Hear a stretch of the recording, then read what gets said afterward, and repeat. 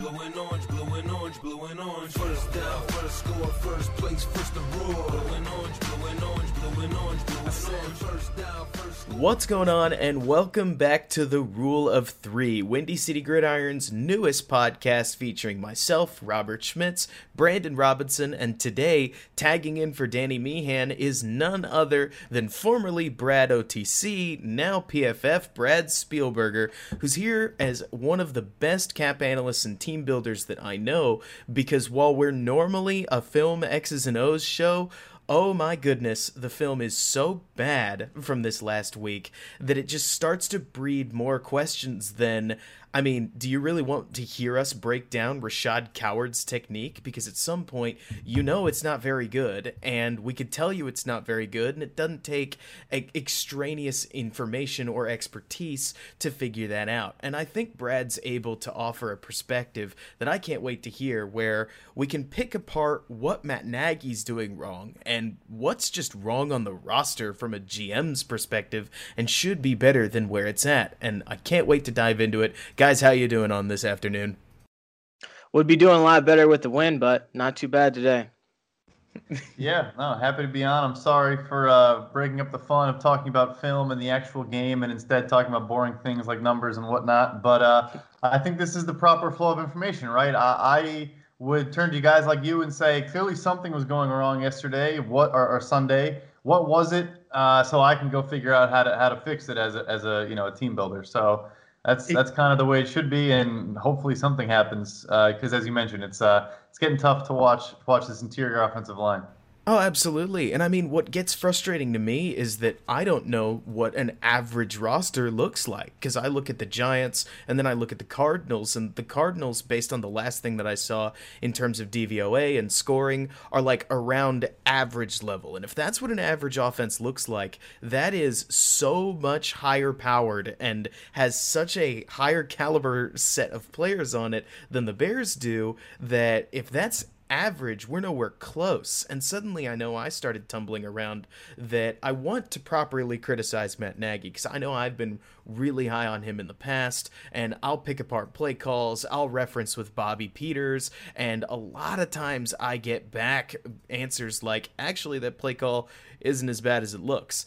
And at some point I start asking, am I still allowed to be mad at Cordero Patterson for messing up an assignment, or should I just be frustrated that we don't have a standard second running back on the roster that can take carries and see the hole, or a standard third receiver that's reliable instead of Anthony Miller, who, much as I like the guy's talent, apparently isn't trustworthy enough to be the backdoor option on various slant routes that Patterson isn't doing well on either. At some point, it starts to point back to roster, and that's exactly why I want to have this conversation, because I want to make sure criticism's fair, and Matt Nagy's getting the crap kicked out of him in the public face. And I know every time I've had a conversation with you, Brad, who I think it's fair to open up with, I always hear a different perspective on Mr. Ryan Pace than I get from a whole lot of other people.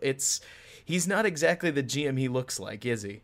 I think the confusion for a lot of people with Pace is twofold. It's first just that you have to look at moves and their success or lack of success based on the value, not just in an overall sense. So I think he has built one of the NFL's best defenses, no question, and they've been one of the top 7 defenses the last 3 years in a row, easily number 1 in 2018. Look like they're going to be a very good again this year.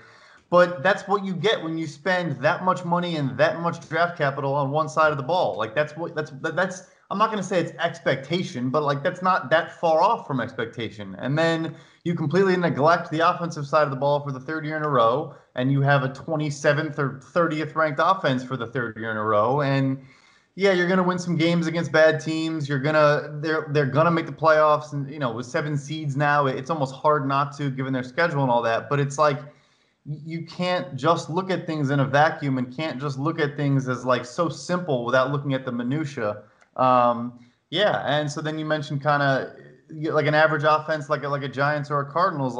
Those teams have young players and cheap players, and they're still like they're trending upwards. They hopefully will get better. The Giants definitely have room to grow. Like you shouldn't. The Bears offense, in theory, should get worse next year. Like they don't have Allen Robinson under contract. He's now in concussion protocol. Good luck against the Saints without him. Ugh. Like Foles' contract is going to go up, and who knows if you even want to keep that. And then like the offensive line is is 5 question marks. So like it's not trending up, it's trending down, and it's already terrible. And it's rough, too, because I take a look around the league at the way other teams deal with injuries, and sure, I could point the finger at, say, the Lions, though they're not exactly the most high-caliber offense either. They added Adrian Peterson and immediately neglected both DeAndre Swift and Kerryon Johnson, so not exactly the model of team building there. But you take a look at a team like the Buccaneers, they were missing Chris Godwin. They've still got Mike Evans, Scotty Miller, Rob Gronkowski, and plenty of other options that can make that offense go. Depth is wild, and one thing that you've taught me is that every single choice on the roster is a choice. Rashad Coward isn't there by default. Past a certain point, you're saying, I would prefer Rashad Coward and Sam Mustipher over a Ted Larson type, over a veteran minimum guard that can deliver you replacement level at offensive line is always weird because there's not enough offensive linemen that are truly good in the NFL, but you are selecting Rashad Coward to take one of those spots, and that's when he gets in the game. Certainly it gets frustrating because Aaron Donald's just destroying him, and there's nothing you can do. Like the Bears and Nagy seemed to try to scheme around it, but outside of their obsession with heavy personnel, with Demetrius Harris, who they picked up this offseason for veteran minimum, which should tell you what the league thinks about him. Jimmy Graham, who costs, 60% of Robert Quinn, and that's a lot of money. And Cole Kmet, second rounder, sure, jury's out on him. Well, apparently, as we keep using these heavy sets, we think they're some of the best personnel we have. And that seems bananas to me, because that's where it starts to drift into coaching. This heavy personnel stuff isn't working. And I know, Brandon, there's nobody who's been louder about that than you. What do you think? Yeah, I mean, starting off with Coward, it's like we've been talking about how he's not a rosterable NFL caliber player. And same thing with Sam Mustipher, but he's on an NFL roster. Like they're both on NFL rosters on the same roster. Like I don't know why that is the case. Like you could be bringing in anybody off of the street, but instead they're bringing back the same guys that they previously had. And it just, if anything, it comes off as like almost lazy just because it makes like that little of sense that you're bringing in like this low level talent. And then you look at the play calls, and it's easy to knock Matt Nagy's play calling, but it's almost what I lean towards is more of the offensive philosophy, because he's choosing to stay with the heavy personnel. And it's almost as if they're being really, really conservative because they have no confidence in anything they have on offense, which is, I mean, it's really disturbing because that's like not Matt Nagy at all. Like he obviously does not want to be running this stuff, but he's still running it. So, I mean, I wish he would just lean away from the heavier personnel, because Cole Kmet, I mean, as much as Bears fans love him because he's a draft pick, he's not creating any mismatches on the field. Like he's not a dynamic blocker. He's definitely not a dynamic receiver because he's not a dynamic athlete. And either is Demetrius Harris. So you need less of the bigger guys on the field and more of the smaller guys, because that's when you spread things out and you create angles in the run game instead of just trying to run and trusting these low-level offensive linemen to move guys. When you space it out, then you create matchups to where your running backs can create angles instead of your offensive line creating angles with their size and power. And it's funny because you talk about dynamic athletes and talent, and suddenly that brings us back to somebody who I'm sure if there's anybody who's looking to defend Pace at this moment, they'd probably bring up Darnell Mooney. That's a great ad for the offense. But he is, frankly, an argument both for and against Pace. It's a good pick, but he comes out of the 5th round, and that kind of reminds you how little investment this offense has gotten out of both late rounders in terms of running backs and receivers over the last couple of years, and the picks that we're trading away for the Trubisky pick, the Anthony Miller pick, and plenty of others, where if you can get a Darnell Mooney out of the 5th round, and then the Bears aren't using him, partially due to these heavy sets that take him off the field, especially when they put Javon Wims out there with 13 personnel, which is its own thing. But you start to wonder where the bodies are, because I know it stunned me, Brad, to see that in 5 years, Pace has picked 6 offensive linemen. 6. There's 5 positions. That's almost half of the offensive line.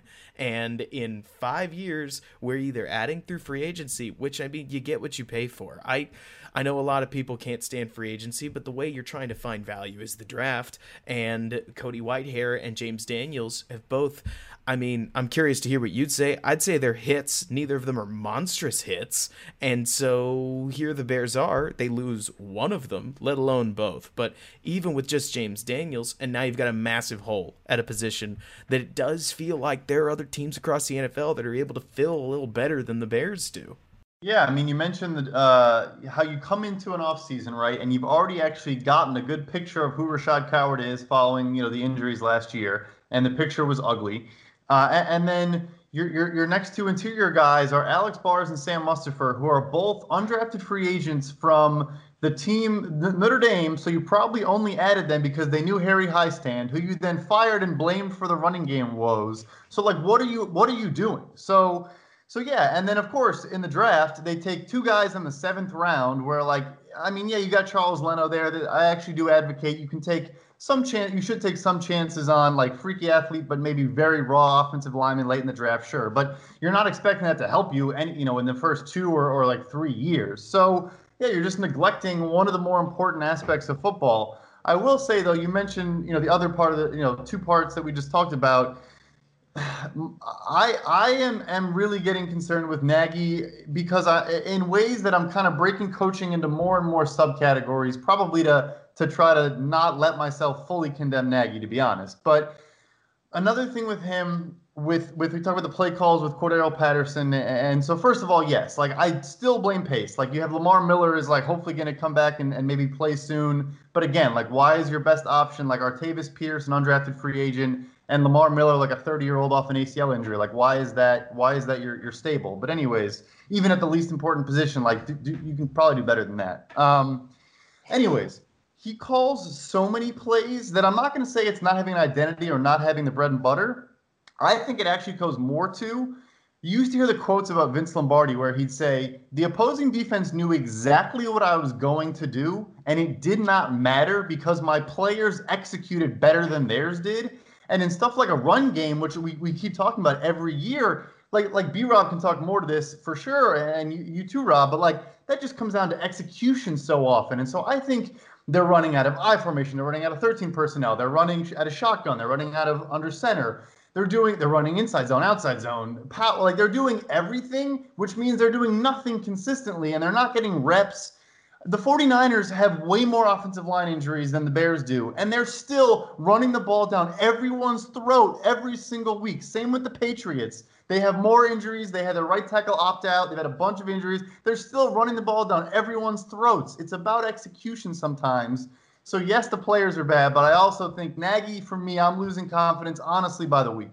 Oh, honestly, I can't agree more. I said this with Lester Wiltfong on my post-game podcast. This was the nightmare game because anything anybody's ever critiqued about Nagy seemed to come to life for 60 minutes in a game that should have been over after 40. I mean, that last 20 minutes was just salt in the wound with failed 4th down conversions and more timeout misusage and just, oh man, it was insult to injury at that point. And like you're saying, I don't want to sound like I'm defending the play calling more than I'm trying to, because most of my criticism is becoming that this Bears offense doesn't seem to be able to execute anything. For crying out loud, we're four weeks into Foles leading the offense, and Darnell Mooney, one of the most studious rookies I've seen, gets caught out of position and needs a timeout to fix it. And Brandon pointed this out. He goes, of all the people on the offense, I trust Darnell Mooney to know where he's going. So the fact that he's out of position means something's getting miscommunicated. And at some point, because I know I've started doing this, I've just stopped blaming Foles for anything because I know who he is. I'm well aware of who Nick Foles is, and thank goodness he came to Chicago and he's delivering exactly what we thought he would. So you can almost take him out of the picture and critique everything around the quarterback spot, head coach included, because you know what you're getting from under center. And right now, this whole offense looks totally confused. Bears fans, if you want something shocking, go back and watch a 2018 game. It's a different offense. It's a different coach. It's got different swagger. Brandon and I were just watching the 2018 Week 2 Seahawks game, and the creativity that Matt Nagy was pulling out with various jet sweeps and go back to our outside zone, ram it down their throats, kick it to a wide receiver on a bubble screen. Whatever it is that we're running right now, it legitimately feels, and I don't want to speculate too much, almost like the coaching and offensive staff are scared that their offensive players can't execute. And if they're scared, it looks like it's bleeding into the personnel, because they are just... When Demetrius Harris, who has been in the league for years, is missing slice block assignments and can't remember where he's going, and let alone the drop passes, like, I'm not even talking about that. People just don't know what they're doing. And at some point, that comes down to the coaching staff. And after you just fired your offensive coordinator and line coach, and it's happening again, it starts to... Red flags are popping up by the week.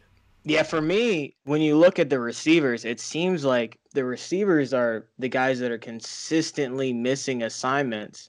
And so, I mean, you look at the assistant coach, but like at the end of the day, that still falls on Matt Nagy.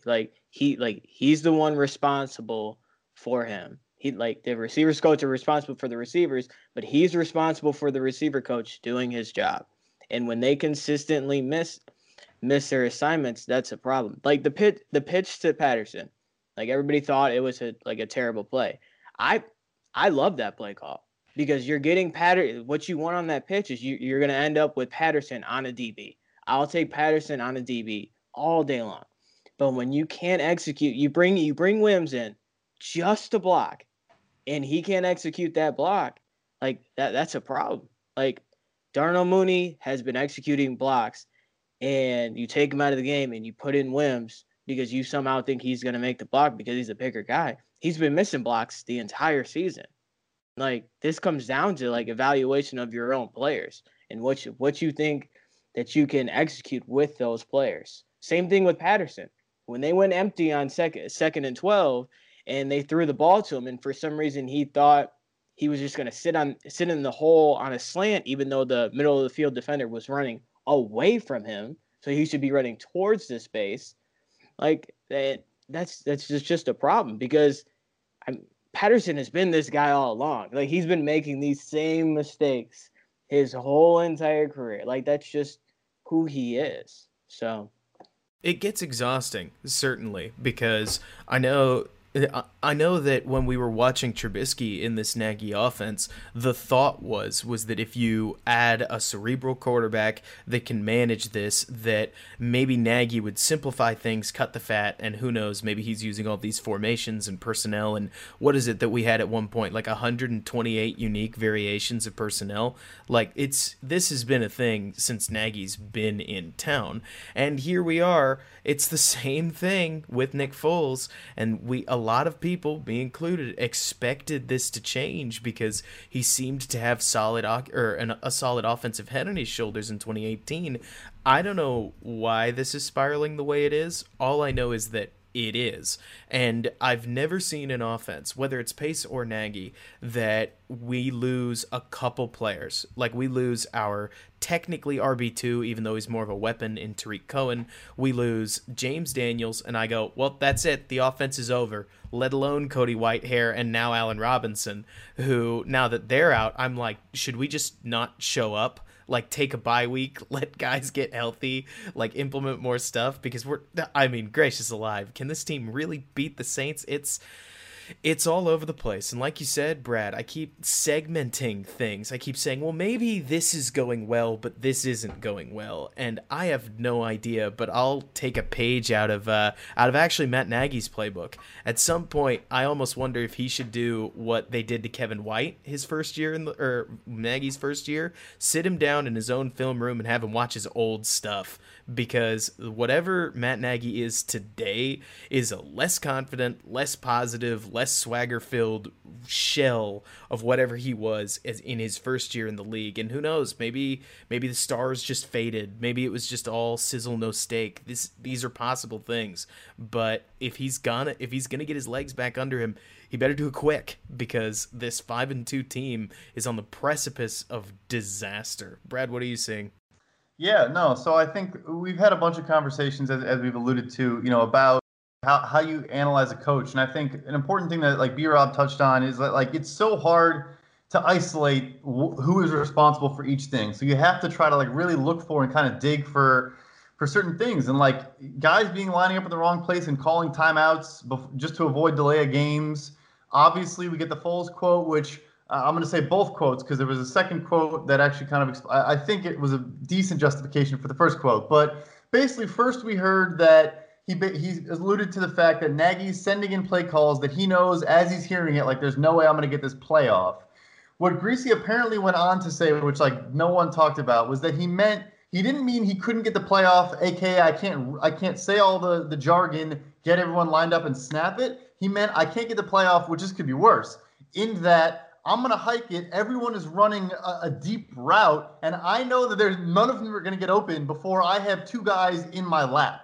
Which again, I don't know if that's better or worse. I guess you could take that, but that was the second justification. Said, okay, maybe it's not as bad as like Nagy literally doesn't understand like what the play clock is, but still, it's a problem. But I mean, it does, though. I think everything consistently is always going to come back to pace. I mean, even hiring Nagy is pace. So, like, that's what you get when you're the GM, and he's more than a GM. Let's be clear about that. Like, teams are different in their construction of their building, and every team in the league. He's a very, very powerful executive in the National Football League. So again, like we're talking about, we haven't even mentioned. Listen, we're talking about how do you come into a game not having a spot filled on your roster, and we have not even talked about the fact that they came into an NFL game, a big game at 5-1, knowing they literally did not have a punt returner on the roster. Ugh. Like, I know it's a small position, and I know it's like, if those balls bounce through the end zone instead of landing at the 7, I probably am not even talking about it. I get that. I'm Mr. Process over results. I get that. But you come into an NFL game, here's the process. And you literally know the guy that we're putting back there does not want to do this. How does that happen? I don't have any idea. And we'll have to address it more after the break because I know the sponsors need to get their word in. So we'll step aside for just a second and we'll return and we'll get right back into it. And we are back with the Rule of Three podcast with me, Robert Schmitz, joined by Brandon Robinson, as always, and Brad Spielberger filling in for Danny Meehan. And you know what's really wild, Brad, about talking about roster construction in terms of Ted Ginn, who stood back there and caught a fat 0 punts. Every single one of them hit the ground. And it was funny watching it on film because you can see his body language, especially on the last one where he's like, I probably could have caught that. I may have just gotten cut. And it was tough watching it because you don't know why he's on the roster. And then you look, I even want to get bigger picture, right? So in the age of offense, we are a defensive team. And in one sense, maybe you could say that Ryan Pace is trying to zag while everybody else zigs. But I think what's become most frustrating, so if something happens 1 or 2 weeks, it might just be a flash. But after 7 weeks, it's a trend. And I understand that there's this attitude, especially on Twitter and other reactionary places, of the refs are out to get the Bears. And I just want to point out, they're out to get defensive teams. It's not just the Bears. They just, like, holding isn't getting called like it used to, and defensive pass interference is the only foul that exists. Defensive holding isn't a thing anymore. And even though we're getting more and more ticky-tack calls like the hands to the face that happened on a Hicks rush that ultimately they got the first down anyways. I don't know why we complained so much about that one. That felt more like just scratching over a scar. It is getting a little ridiculous, Brad and Brandon, watching a team that is trying to do its best work on defense. The direction of the NFL almost might as well say, like, underneath the shield, we're an offensive league, please play like it. Because as cool as it is to have good defense, especially against a team like the Panthers that didn't have the weapons to take advantage of it, Sean McVay's Rams come in, they run a bunch of schemes that catch the Bears defense napping. I'm not about to pretend it was a great defensive game, but also they felt like they got their 21 points and said, we're about done. Like, we can kick another field goal because this Bears offense isn't getting anywhere. And sure, like, the Bears scored a defensive touchdown and they got a max strip sack, but maybe I'm reading the tea leaves wrong. I felt like almost none of it mattered because the game might as well have been over, and the Rams seemed to know it and the Bears seemed to know it, and that just made it worse. Brandon, did you see that on the defensive end? 100%. I mean, it seemed like one of those high school games where, like, the one team's up 35-0, so they're just planning on running it every single play. Like, the Rams they were in no hurry to pass the ball at all. They were just, because they knew the Bears had no chance to score. Like, at the very end of the half, they're running. They have what 2 timeouts, and they're still running the ball. Like, and they just didn't care. And then you saw Matt Nagy not calling a timeout as the time's going out, and then him saying, he actually said, well, we didn't catch a ball all day. Like, that's not an excuse. Like, you need to trot someone out there to catch the ball. Like, I was seriously sitting here questioning whether Ted Ginn was shaving points because it literally just did not make sense why he would not catch the ball. Like, there was no chance for a couple of those to go into the end zone. Like the Rams have the best punter in NFL history statistically by net yardage. Like, he's not kicking the ball into the end zone, so you need to catch the ball, and they just wouldn't. It's getting ridiculous, and the biggest reason that I bring up this defensive orientation is primarily because I kind of think that speaks to roster construction. Again, none of this is to, like, absolve a coach. I don't want this to look like some kind of a slider. Like, is it more Nagy's fault and that absolves Pace, or is it more Pace's fault and that absolves Nagy? These things can coexist, and it certainly gets Brad, I doubt you know this numbers off the top of your head, but it feels as if the Bears are spending so much on their defense, so much more than tons of other defenses in the league, that it's almost as if they're banking on quality performance. And especially to hear our coach, like you're talking about, Brandon, basically start to say as much in interviews like, yeah, I mean, my plays would be cool if we had an offense that worked. Like, that's great and all. Like, in theory, maybe he's quote-unquote correct, but the only other coach that's saying that is Adam Gase, and there's a reason Adam Gase is the only one who's basically blaming his team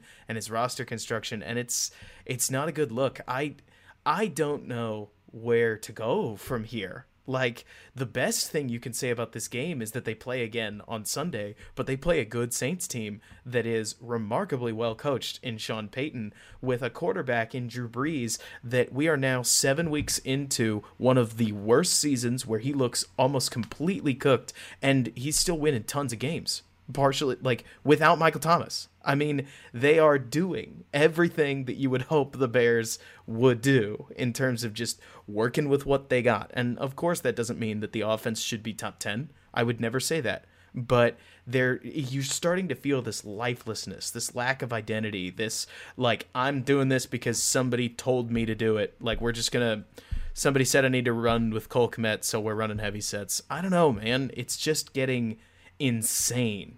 What are you seeing, Brad?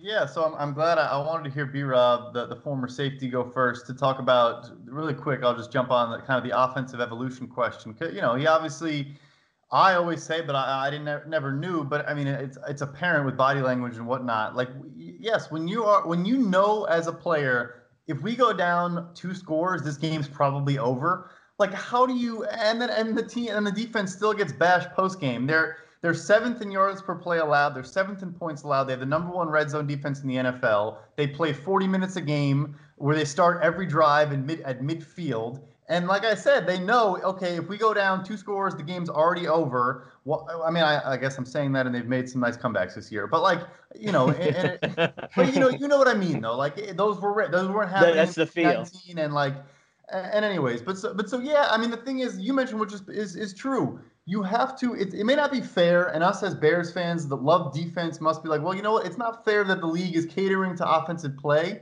It doesn't matter. You're basically sitting there as GM. Let's say you're in the NBA, and it's like you see the revolution where they're hand checking, and everyone can get to the corner and shoot threes. And you're basically saying, as the Bears, I'm going to keep drafting bigs. I'm going to draft 7'2" centers that cannot shoot the basketball just because Shaq used to be good, and I loved watching Shaq play, and I don't care that everyone else is more efficient and better doing something else. I'm just going to bury my head in the sand and stick to the same ideology I've had because I'm riding on the coattails of 1985 40 years later. Like, that's all it is. So it's insane. And then you go to the Saints. I mean, well, actually, real quick, I pulled it up for you. The Bears are the 2nd highest spenders on defense in the NFL, which is not surprising in any way, shape, or form. And that, honestly, we have to consider. That's with money being kicked down the road on Quinn, on Mack, on everyone. Skrine's money's pushing the future. Trevathan's money's pushing the future. It's all pushing the future. So 2nd highest in defensive spending. That number is going to stay that high for the next couple of years. And they maybe win 1 playoff game to show for it. So you then get to the Saints. The Saints came into Chicago last year without Drew Brees. Teddy's great. But without Drew Brees, they were missing, I want to say, Ryan Ramczyk was not starting. I'm pretty confident. A stud right tackle. They were missing Kamara. I love to say running backs don't matter. Very good player. They were missing a bunch of starters. They beat the living baloney out of the Bears. And I don't want to swear. I'm not going to swear on Robert's show. If it was somebody else's show, I would drop like 10 F-bombs, but not my guy Robert. So like, do I think the Bears, especially if Allen Robinson has a concussion, is not playing, if Cody Whitehair misses this game against the Saints defense that has struggled this year but dominates against the run, the best run defense the last 2 seasons, I mean, this game could be a blowout. Even worse, like, I'll just take a page out of Brandon's book. If I see the Bears line up in a jumbo set with 3 tight ends on a wing against one of the best run defenses in football, with Javon Wims out there trying to make a slice block along with the rest of them, and Sam Mustipher leading the point of attack along with Bobby Massey and Jermaine Ifedi, who I swear every week his pad level gets higher and higher and higher, like, I'm gonna lose it. Because the best thing that I could have said about Matt Nagy and the Bears against Tampa Bay is that they basically realized that there was no shot at running the ball, so they just didn't try. And they ground out 20 points through the air with a very mediocre passing attack that ultimately outperformed Green Bay's effort, and you do have to give some kind of credit to that. But goodness gracious, like you're talking about, Brad, you talked about how Teddy Bridgewater is pretty good, and that somehow means that the loss of Drew Brees shouldn't be as big a deal. There's something to be said for both the roster construction and the coaching ability that losing your Hall of Fame entrenched starter was just not that big a problem. Because whether you could say it with Nick Foles and Mitch Trubisky, I get it. Our situation's kind of weird. We are the standard. Like, if you got 2 quarterbacks, you don't have any quarterbacks, and they're right. But if the Bears really want to trot out an offensive game plan that is such a far cry from anything we did in 2018, like, I don't know what Matt Nagy is doing running this stuff. This has never been who he is throughout his career. Like, I don't know who's in his ear that in 2020 he's running the I formation after actively making fun of the idea of running the I formation throughout the 2019 season. How did we get here? Like, I really don't know the answer, because it almost seems like he's a changed man. And if he is a changed man, you have to wonder, A, why, and B, is that a good thing? Because it doesn't look like an offensive good thing right now. It just looks soulless, and a soulless coach is going to get soulless results, and that's what this looked like on Sunday.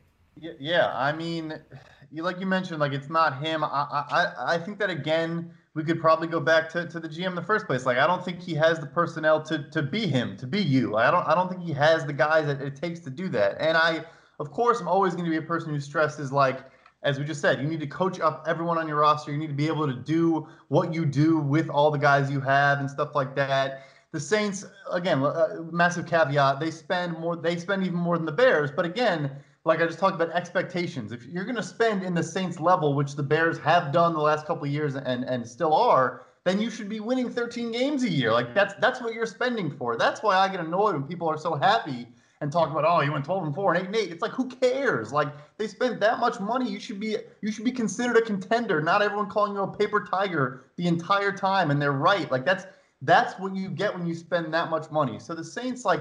But anyways, all of that rant, that being said, I actually do think a lot of that is coaching. I mean, I've heard Sean Payton talk about how his favorite games to coach are the games when he's missing his best offensive players.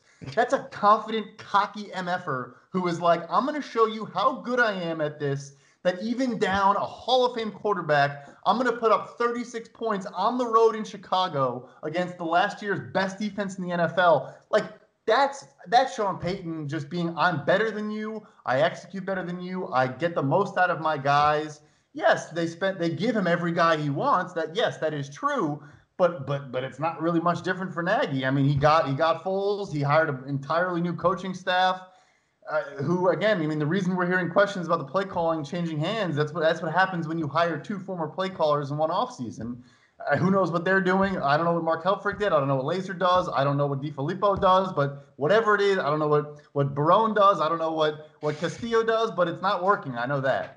And you know what really exhausts me before I kick it over to Brandon is that there are plenty of people that could look at the Saints and they could say, well, they've got Alvin Kamara. What did you expect? They've got Michael Thomas. What did you expect? And it's like, I've been watching this Saints offense for like 8 years. They used to run it through Jimmy Graham. Then they didn't. So then they went from a tight end centric approach to a wide receiver centric approach. Drew Brees made Marcus Colston a household name. Colston was never like incredible. I mean, he was a warrior in the same way that Chicago's Desmond Clark was for years there because he was there and he did his job. But to say that Marcus Colston's a Hall of Fame receiver, pretty much only the highest of high fans in New Orleans would get to that level. Fast forward and you look at the Bears roster, and I'll say it if you guys won't, it's not the most talented roster in the world, but it does have Allen Robinson, who it's not Michael Thomas, but he's good. It does have Tariq Cohen, who's not Alvin Kamara, but he's way better than people give him credit for being. And sure, we didn't get to see Nick Foles with Tariq Cohen, but based on what they're doing now, I don't know if they would have changed. I mean, you can't see what you can't see. And all we are getting to see is what the Bears offense are doing without Cohen. And like we've mentioned, it doesn't seem like they know what they want to do. Because if this is what they want to do, they're really, really terrible at it. And the execution problem, whether it's offensive soul and identity or play calling or coaching or whatever it is, you just see so many more missed blocks out of Navy and Orange and people in the wrong place and guys who don't know where they're going. And I know there's one play, Brad, you may remember it, is the play where Foles got sacked on like 3rd and 11 about halfway through the second quarter. And Brandon and I were watching this.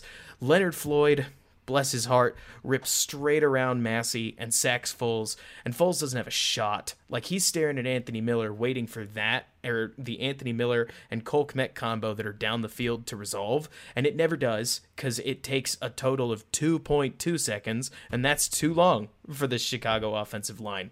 And sure, you could say you can't call plays with that kind of offensive line. You're probably right. But at the same time, I remember a play caller who could look a Mitch Trubisky that had thrown 2 picks and nothing good in a game in the eyes and say, Bud, I'm going to get this team in the end zone, and we're going to do it on the ground. And the Bears can't do jack on the ground right now, and it's just getting heartbreaking. Brandon, what are you seeing? Yeah, I'm seeing the same thing, and I mean, it's not going to change this week. I mean, as we've said, the Saints have a really, really good run defense. You can't expect to run it. There should be zero. I mean, not a single play of 13 personnel, because you can expect it to not work. But the one thing that the Saints have a weakness in is they love man and they've been getting exploited by it the entire season. So, I mean, if we've been saying this every single week, but if they come out in 11 personnel and they create mismatches and they run some bunch and they take advantage of them, then maybe they have a chance because they're gonna need to score. I mean, I don't know if Michael Thomas is actually gonna play this week. I know he tweaked his hamstring last week, but they have to create those mismatches. But again, if Allen Robinson doesn't play, that's another playmaker out. And now you're relying on who? Like Darnell Mooney, like a rookie, Anthony Miller, who you haven't trusted all year.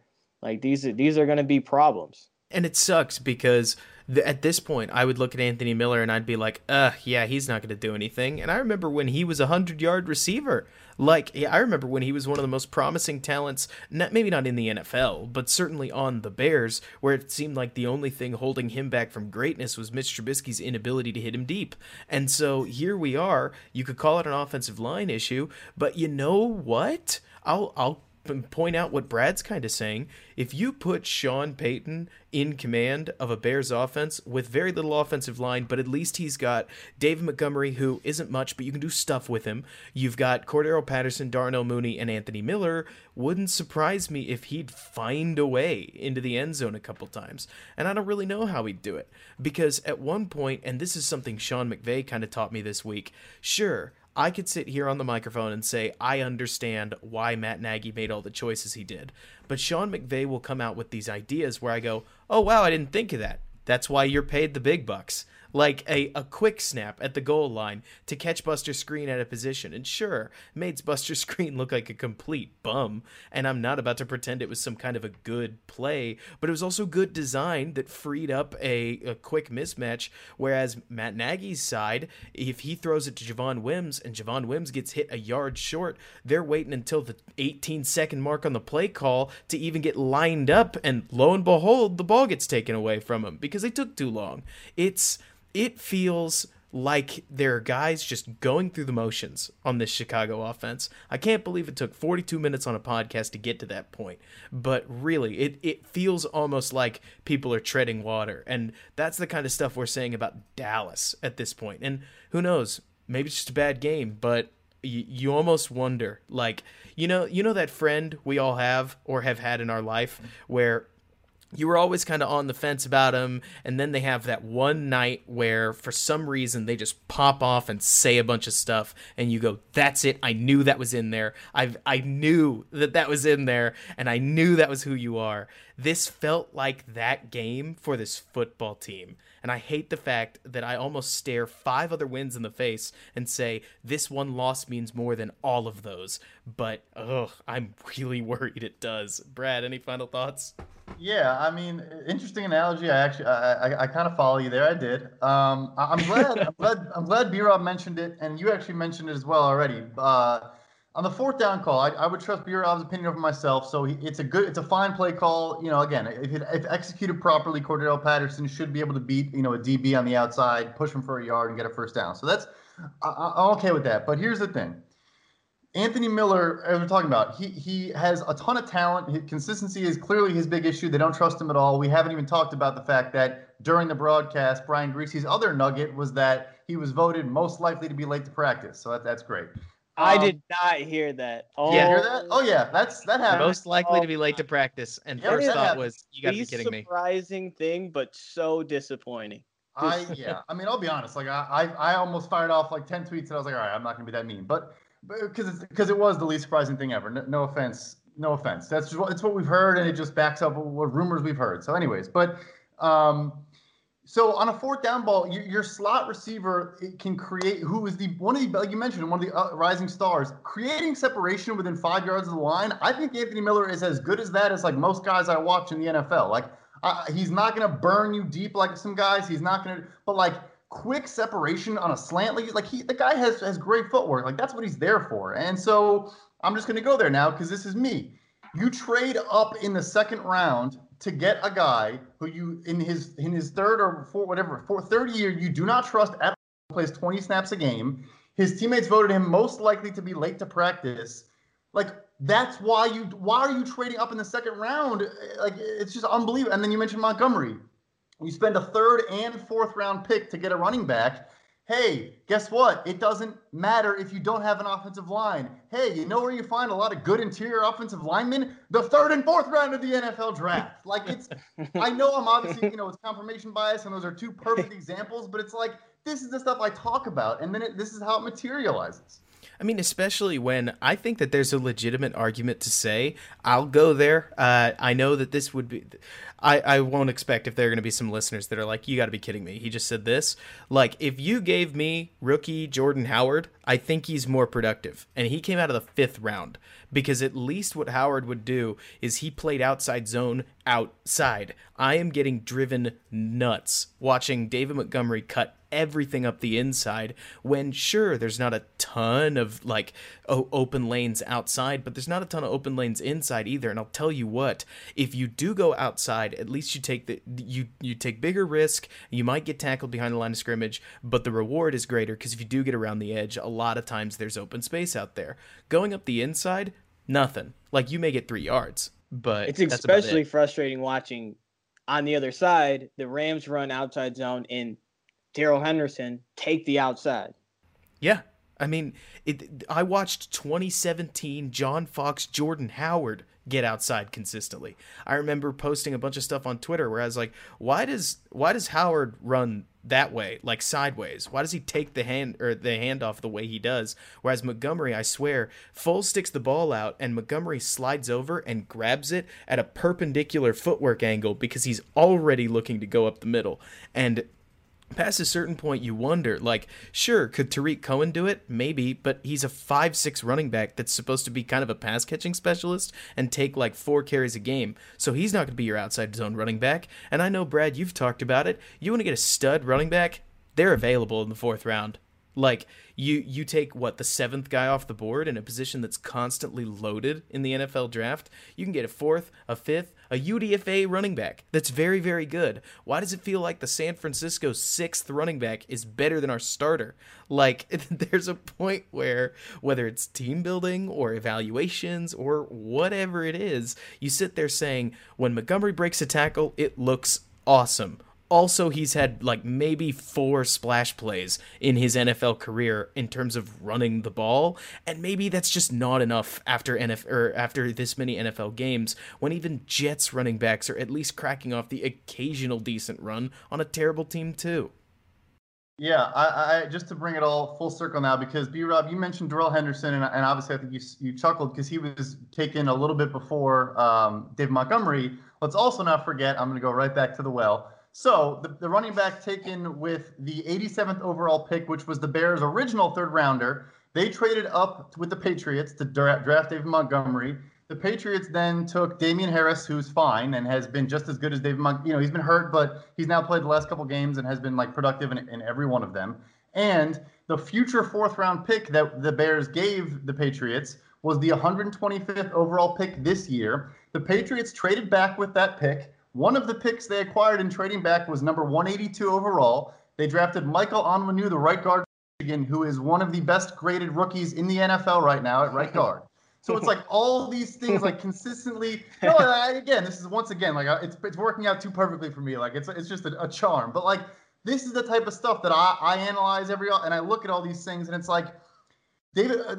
Final note, and I'll stop talking. But there was a press conference when Montgomery's groin got hurt, where he said, and it made me almost rip my ears off of my head. He said, we didn't think Montgomery was going to fall to us, but we're so fortunate that he did. And I said, no, your pick was number 87. You took him at 73, which, by the way, was your first pick in that draft class, by the way. He didn't fall to you. That's a direct quote. And I'm sitting there going, what are you talking about? What are you talking about? I mean, no, I thought that was a great point about the Patriots trading back, because when you talk about team, exactly what you want, you want your team trading back, taking running back, but then building future assets so that you can draft those offensive linemen. And what the Bears are doing, they're doing everything ass backwards. Like, they're not doing that at all. And like I don't understand why they're not they're not obtaining those assets so that they can draft offensive linemen. Like you look at the Saints, the team that they're playing this year, like they have the best offensive line in the NFL, and they're drafting an offensive lineman in the first round. And I mean, I'll throw in just one more thing. Like, let me almost turn my brain off for a second, right? Because I'll say something that's so simplified that I think we can all probably kind of agree with it. So there's that big joke about Ryan Pace. What if he just traded all of his, or like he traded his first rounder for like 47 fourths because he's so much better in the 4th through 8th? Well, or 4th through 6th round. Well, of course, he keeps using those same picks to trade away. Like, for as good as Ryan Pace is in the 4th, 5th, 6th round, we don't have a 4th rounder this year. Like, all those picks are gone all the time. And sure, there's the Patriots lottery aspect. I love all the people that say the Patriots don't draft well. And I'm like, are you sure? Because they draft a ton of dudes. Like, a lot of dudes. You could say the hit rate isn't great, but it doesn't matter because everybody starts with the same resources.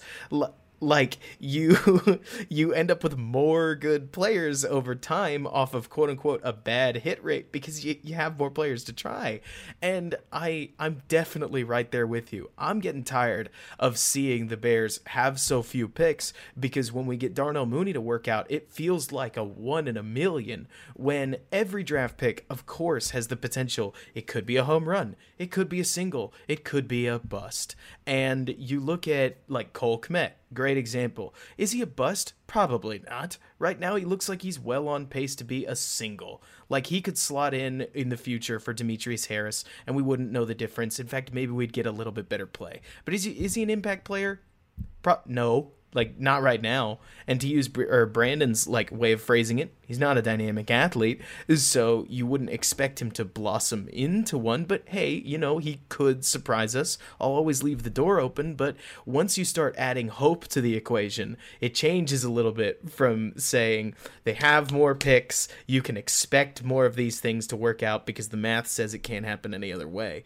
And I know that when I look at this roster, whether it's the coach that's not getting enough out of it or the GM that almost seems to refuse to let enough players invest into it, it feels like things are moving in the wrong direction, and that this game was almost the NFL or the football gods, if you want to get even more ethereal's way of saying you are doing it wrong.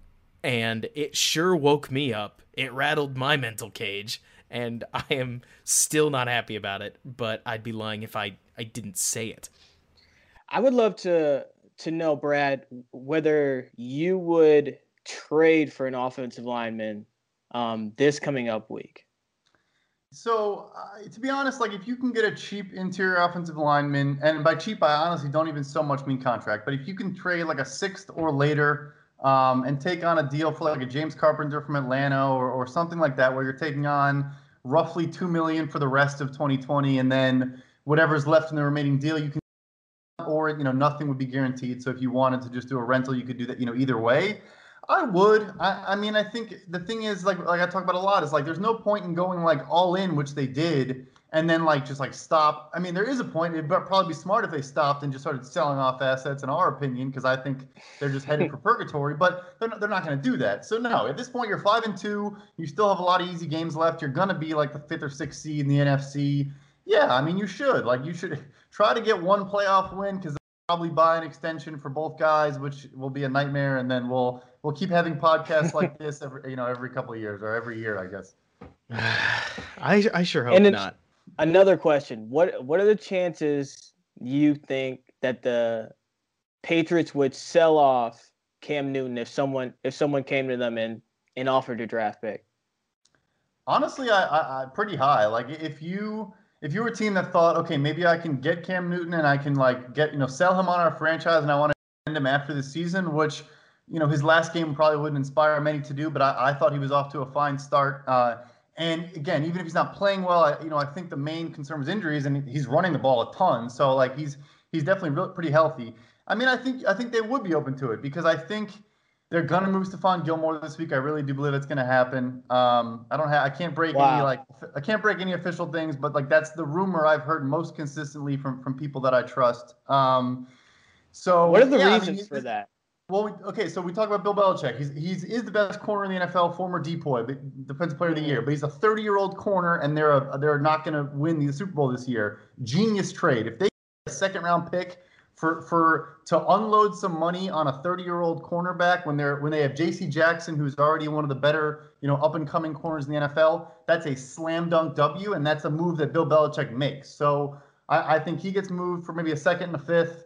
Cam, I don't know. I mean, I think it may probably, like you said, it depends more on if a team has a desire to get him in the build. Like, I don't think a contender is going to do it because I don't think there's a contender that really needs a quarterback. But in the same way, maybe you take on like a Darnold or a Rosen. You take on you take on like a Darnold or he's not Cam Newton. I mean, maybe he'd do a little bit better, but I don't know how much better we could expect him to do. But end of the day, if you don't have an offensive line, and this offensive line literally couldn't run power if they tried. So I don't know if that's a marriage you could make there. But yeah, I mean, the Patriots, like, that's the thing is we're sitting here like, oh, they're 5-2, they should sell. Like, the Patriots are 2-4. They basically had a game robbed from them, forfeited against the Chiefs. They still almost won with Brian Hoyer throwing like 10 picks. They then had to get Cam, who had like 2 days of practice after 14 days being quarantined. Obviously played terribly. What do you expect? They had by far the most opt-out players in the NFL. It was not even close. They had like 9 guys. The next highest team had like 3. Like, they had every chip stacked against them. And what Bill understands, what Bears fans will never understand, is that if you don't think you're a Super Bowl contender, what's the point in winning in going 9-7 and winning a playoff game? There is a point for bad loser franchises. There's not a point for fans that want to support teams like the Patriots that win consistently every year, because you have to sacrifice the mediocre for the great. That's just how this game works. I'd love to argue that. Right, sell your assets while they're high, while you can. Yeah. What about Thuney? Do you think, not for the Bears just because it's a bigger contract, but do you think he gets moved? Or do you think they just get the comp pick? Joe Thuney. That's the thing, is where it's like no team in the NFL, in my opinion, is like, all right, we're going to take on an $8.5 million cap hit for a left guard going into like a pandemic, altered offseason. Right. So like, yeah, he's a phenomenal player, and I don't think the Patriots are going to keep him. So in their minds, they're probably like, all right, he's probably going to sign, if I had to guess, maybe a 4th-round comp pick contract, maybe 3rd if he's like signs, I don't know, the best left guard contract of all time. But so yeah, they could say, all right, let's take a 4th for him, because obviously a regular 4th is better than a comp pick 4th. But yeah, like, convincing a team, that's the thing, is that cap space right now is being treated more valuable than draft picks and being more valuable than talent. Like, teams are doing everything they can to clear cap space. That's why Seth Roberts got cut from the Panthers. That's why Eli Apple got cut from the Panthers. Like, if teams can save $1 million, they're doing it. That's why Ted Ginn got, well, never mind. But yeah, anyways, guys, it has been awesome having y'all on. We are at time, so we got to shut things down. Brad, thanks so much for coming on. Where can folks find you online? Thank you guys for having me on. This is a great chat, as always. You can find me on Twitter at PFF_Brad. Always putting out content. Trade deadline this week is going to be hot. So definitely going to be a lot of that content this week. And then we'll turn to 2021 and start looking at the draft and roster construction, all that. So not just the Bears account, no stuff about, across the league, but yeah, try to answer as many questions as possible. So thanks again for having me on, and hopefully you find me on Twitter. Absolutely, Brad. Always great having you. Brandon, where can folks find your work? I'm at B-Rob NFL, but I'll double down on that and say you should follow Brad, because I'll be on his account all week looking for information. Absolutely, I will too. You can find me over on Twitter at Robert K. Schmitz and my YouTube channel, Run Pass Opinion. Bears fans, it is awesome doing this podcast for you. Let us know. Leave a review on what you think the show is doing well, what it's doing poorly, where we can improve. And until next time, folks, have a great rest of your week, and hopefully they beat the Saints. First down, first score, first place, first the rule. Blue and orange, blue and orange, blue and orange, blue. I said first down, first score.